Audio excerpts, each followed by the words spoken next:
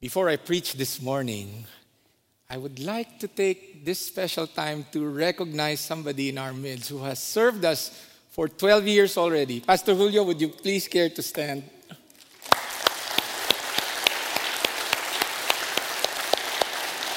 Thank you. Thank you for 12 years of service. Maybe at least 12 more? And also we're celebrating Calvary's 65th anniversary, by the way. So we thank God for that. All right. Well, what if I tell you right now that I'm going to give you a key for you to gain access to the best thing that could ever happen in your life? Would you believe me right away?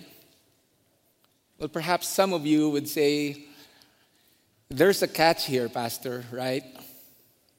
Is it another trite pastoral sales pitch about spiritual matters regarding your best life now? No pun intended on the book with the same title. Well, there is indeed a catch to it because it all depends on what you think is the best thing this life could offer. We all want access to the best things in life, don't we? Access to it is a privilege. But let me cut the chase at this point. Today's message talks about the privilege of having access to the best place where we could ever be. We are in a sermon series in the book of Hebrews, and I don't know if you noticed, in the past 4 chapters, starting with chapter 4, past 4 weeks, starting with chapter 4, the author of Hebrews put some emphasis, a lot of emphasis actually, on the priesthood of Jesus Christ. The subsequent chapters after chapter 4, he talks about a better promise. And then he moves on to talk about a better sacrifice. And then last Sunday, Pastor Julio talked about a better covenant. Today, in chapter 9, the author continues to present another outcome of that great priesthood, and that is he opens or gives access to a better tabernacle. Now, before we dive into the passage, allow me to present a brief review of the Old Testament tabernacle, priestly ministry that happens there as a place of worship for the people of Israel. As you know, when God brought his people out of Egypt into the wilderness, he instructed Moses to build a portable tent structure that will house the Ark of the Covenant. We call that the tabernacle or the tent of meeting. It is described in Exodus 25 all the way to chapter 31. There is an outer court surrounding the tabernacle, and the structure itself is divided into 2 rooms, 2 sections. The holy place with its furnishings, and behind that holy place is a room that is separated by a thick veil called the Holy of Holies, where the Ark of the Covenant resides. So it was between those wings of the cherubim on top of the Ark of the Covenant, called the mercy seat, that God would meet man. Exodus 25:22 says, there, above the cover between the 2 cherubim that are over the Ark of the Covenant law, I will meet with you and give you all the commands for the Israelites. You see, under the Old Testament law, only one person could ever enter the Holy of Holies, and on an extremely limited basis. Only the high priest can enter once a year on the Day of Atonement, to do the ritual sacrifice of blood, first to atone for his own sins, and then eventually to atone for the sins of the people of Israel. Regular priests who took care of the daily rituals of sacrifice could not get nearer than the outer room. If you're an ordinary person during that time, no nearer than the outer court. So for all practical purposes and understanding, men had no access to God at all during that time until Jesus came. Hebrews chapter 9, verses 8 to 10 the author describes that situation, and he begins by saying, the Holy Spirit was showing by this that the way into the most holy place had not yet been disclosed as long as the first tabernacle was still functioning. This is an illustration for the present time, indicating that the gifts and sacrifices being offered were not able to clear the conscience of the worshiper. They are only a matter of food and drink and various ceremonial washings, external regulations applying until the time of the new order. And then Jesus came. When Jesus came, he opens the way to a better tabernacle because he is the great high priest. Now, when the author speaks of the better tabernacle, he describes it as one that is not made by human hands, a heavenly tabernacle. Furthermore, he says that the earthly tabernacle in the old order of things is a mere copy of the true one that is in heaven. Verse 11, he is telling his readers, presumably Jewish converts during that time, that when Jesus came, the physical and temporal nature of that place has now been elevated to a spiritual and eternal one under the new covenant. One that is better because it is perfect. So how did Jesus make that possible? Hebrews chapter 9 tells us that it all hinges again on his great priesthood. I'd like for us to take note of two important aspects about Jesus' great priesthood that pave way to that better tabernacle. First, his perfect mediation. Offering sacrifices is part of the Old Testament priest's mediatorial work. The priest, who is likewise a sinner, had to offer sacrifices first for himself and then for the people. And this involved the blood of animals that is required under the Mosaic law. In the case of Jesus, it's different. He's the great high priest. His mediatorial work from the perspective of sacrifices involved offering himself by his own blood. There was no need to offer sacrifices for himself because his sinless humanity would be the only standard that is acceptable to God. Nothing else. A perfect God requires a perfect sacrifice, and only Jesus met that standard. Hebrews chapter 9, 11 to 12 says, "But when Christ came as high priest of the good things that are now already here, he went through the greater and more perfect tabernacle that is not made with human hands.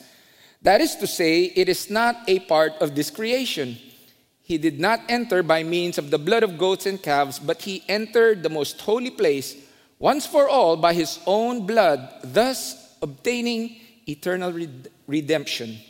If you jump to verse 15, it says in there, "For this reason, Christ is the mediator of a new covenant, that those who are called may receive the promised eternal inheritance, now that he has died as a ransom to set them free from the sins committed under the first covenant." As a mediator who was fully human, Jesus is able to sympathize with our weaknesses, and he perfectly understands us. Our great high priest has an unequaled capacity for sympathizing with us in every danger, in every situation, in every temptation, in every problem, in every situation that comes our way, because he has been there through it all himself. He is at the right hand of the Father right now, interceding for us because of his perfect mediation. Those of us who believe and are called may receive the promised eternal inheritance, the better tabernacle. Second, his perfect provision. The author of Hebrews reminded his readers of Jesus' perfect provision that turned God's throne of judgment into a throne of mercy and grace. This provision of shedding his own blood by sacrificing himself for sinful humanity met the standard again of the perfect God who required perfection. Thus, unlike the repetitive sacrifices done by the priest in the tabernacle, a one-time sacrifice of himself was sufficient for all in order for us believers to obtain that eternal redemption. I call it one-time, big-time sacrifice. Hebrews 9:12 says, "He did not enter by means of the blood of goats and calves, but he entered the most holy place once for all by his own blood, thus obtaining eternal redemption." Again, the author repeats the same understanding in verses 24 to 26. It reads there, "For Christ did not enter a sanctuary made by human hands, that was only a copy of the true one. He entered heaven itself, now to appear for us in God's presence. Nor did he enter heaven to offer himself again and again, the way the high priest enters the most holy place every year, with blood that is not his own. Otherwise, Christ would have had to suffer many times since the creation of the world. But he has appeared once for all at the culmination of the ages to do away with sin by the sacrifice of himself." These verses clearly communicate why Jesus' provision is perfect in order for us to have access to the Father. It was perfect because it only took once to do it. It was perfect because it covered a multitude of sins for all who will believe. And it was perfect because it satisfied God's wrath against us for our sins. His perfect mediation and provision gave us access to the perfect place, the better tabernacle. A tabernacle that is accessible anywhere for the believers when he or she communes with God in prayer or in worship. Not made by human hands, not limited to a specific place here on earth, and our guaranteed destination when we leave this world. And also accessible, as Pastor Julio mentioned in the first service, 24/7. Isn't that amazing? Church, there are interesting events in history that prove what Scripture has foretold and what God has planned in ushering the new covenant. The Old Testament tabernacle, as you know, was a prototype of what would soon be the temple built by King Solomon, a more permanent structure situated in Jerusalem. This was destroyed by the Babylonians in 587 BC and was rebuilt some 70 years later. The second temple, was the temple in Jerusalem in existence during Jesus' earthly ministry. And so the year was AD 70, less than 40 years after Jesus was crucified, when the Roman general by the name of Titus invaded and destroyed Jerusalem and also the temple, the only place where sacrifices could be made. After its destruction, no Jewish sacrifices have been made until the present time. For the Jewish faith or Judaism, it meant lost hope for their sins to be atoned for through the ritualistic sacrifices. They must have been devastated. For the Jewish Christians and us, however, it meant two things. First, it meant the fulfillment of what Jesus foretold in the first two verses of Matthew 24. And then it also meant the affirmation of the new covenant in Christ that renders all the ritualistic priesthood and sacrifices in the temple or tabernacle obsolete and unnecessary. Thus, under the new covenant, again, we have access to a better tabernacle. And so what now? What is the contemporary significance of this truth for us 21st century believers, or even non-believers for that matter? We're not Jewish, right? I submit to you three things of significance and practical application. First, for the non-believer. If you are here today, or if you are watching live online or the replay of this message, I'd like to tell you that faith in Jesus guarantees access to the heavenly or better tabernacle. Hebrews chapter 9, verses 27 to 28. Just as people are destined to die once and after that to face judgment, So Christ was sacrificed once to take away the sins of many, and he will appear a second time, not to bear sin, but to bring salvation to those who are waiting for him.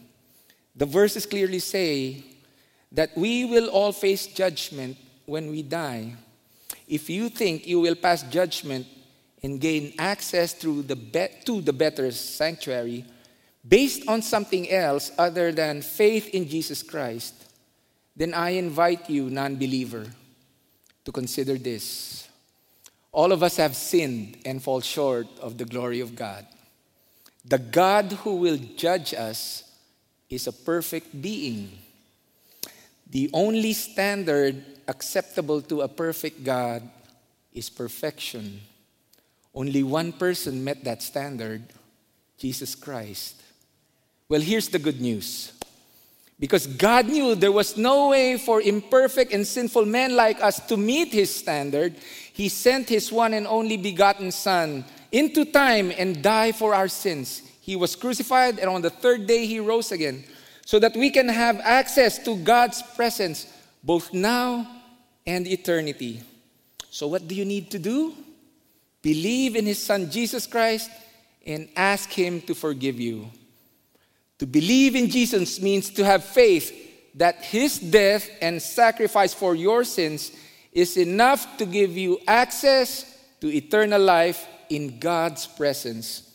This is the only path for salvation and the only way you can pass judgment from a perfect God. John 14:6 says, I am the way. This was Jesus talking. I am the way, the truth, and the life. No one comes through the Father except through me. It's exclusively Jesus. Do you know that 3 billion out of 7 billion people living in this planet don't have access to that good news that I just told you? Consider it a privilege for you who still do not believe, because you heard it today. God has been knocking at the door of your heart, and I implore you to accept his offer of salvation. When you do that, you will be guaranteed to access the best place that you can ever be, both now and for eternity. Second, for the believers. As believers, we can draw near and enter God's presence with confidence. Hebrews chapter 10, 21-22 says, And since we have a great high priest over the house of God, let us draw near to God with a sincere heart and with the full assurance that faith brings. Now that we have access to a better sanctuary to Christ, Scripture reminds us that we can approach God with freedom and confidence. Now, here's how it works in the practical sense. Every one of us needs help. We have needs, we have problems, we have challenges, we have weaknesses, we experience confusion, we have limitations. We are not God. We need help. And I hope you're not too proud to deny that. While we do acknowledge our need for help, we likewise know deep in our hearts, as believers, that we don't deserve the help because we have failed God repeatedly. While we remain in this flesh, we still continue to deal with sin because of our sinful nature. It is this idea of sinfulness that makes us feel that we don't deserve any help from God. We are needy people. I need help with a lot of things I could think of. Help in my work, in my ministry, help in my family, my spouse, my children, my finances, my life, my health, my personal struggles, and yes, even my faith walk. Yet I realize before a holy God that I don't deserve the help I need. So what should I do? Do I resort to despair and hopelessness? Not so, the scripture says. Hebrews chapter 4, 14-16 says, Therefore, since we have a great high priest who has ascended into heaven, Jesus, the Son of God, let us hold firmly to the faith we profess. For we do not have a high priest who is unable to empathize with our weaknesses, but we have one who has been tempted in every way, just as we are, yet he did not sin. Verse 16, let us then approach God's throne of grace with confidence so that we may receive mercy and find grace to help us in our time of need. Our access to that perfect sanctuary is a great privilege that each one of us can avail of. Isn't it comforting and encouraging to know that we can approach a holy God with confidence, and also we can approach Him just as we are? Because we have a great high priest, the throne of God becomes a throne of grace. The help we get from Him is that of mercy and grace. Gracious help is what I call it, not deserved help. Ephesians chapter 3 verse 12 says, in Him and through faith in Him, we may approach God with freedom and confidence. Church, my wife Cecile and I firmly believe that the best thing we can leave our children is a spiritual legacy. There has been a huge prayer that we've been through in the last some 4 or 5 years ago, and it has to do with our son. During that time, some 4 years ago, my son approached us and he said, Mom, Dad, I need prayers for a possible move to Dallas and a promotion. And for us, knowing him, it is concerning. Why? Because we know our son, he easily caves in to peer pressure, and most of his friends here in the valley are non-believers. And so you know what I mean. But we prayed to God. We asked God for something else. We decided that we will pray fervently, and this is how we will pray for him. Lord, don't grant him the promotion unless he will be able to gain new friends who are strong in the faith and will lead our son to take his spiritual walk seriously. And so it took more than a year for us to pray for that. We kept praying, and my son was traveling from the valley to Dallas. And during that 1.5 year span, God did His gracious act to answer our prayers. What are the odds that the first person my son would hire for his team is a solid, Bible-believing Christian? Later on, he became my son's accountability partner. And then eventually he introduced him to his relative, and they started gathering and having Bible studies. Eventually, the Bible studies have grown, and I consider them now a house church, a grow group. Amazing. My wife and I would just cry and go down on our knees every time we are reminded how gracious God is. If you know my son, you know it's grace. Some of you know him. So every time I recall that, I am just so humbled, and I praise and thank God for what He has done. Third, we are to serve God out of love and gratitude, not guilt. Because we can now approach God's throne with confidence and a clean conscience through the work of the high priest Jesus, the author of Hebrews explicitly tells his audience the purpose for that privilege. Hebrews chapter 9 verse 14 reads, "How much more then will the blood of Christ, who through the eternal Spirit offered Himself unblemished to God, cleanse our consciences from acts that lead to death, so that we may serve the living God."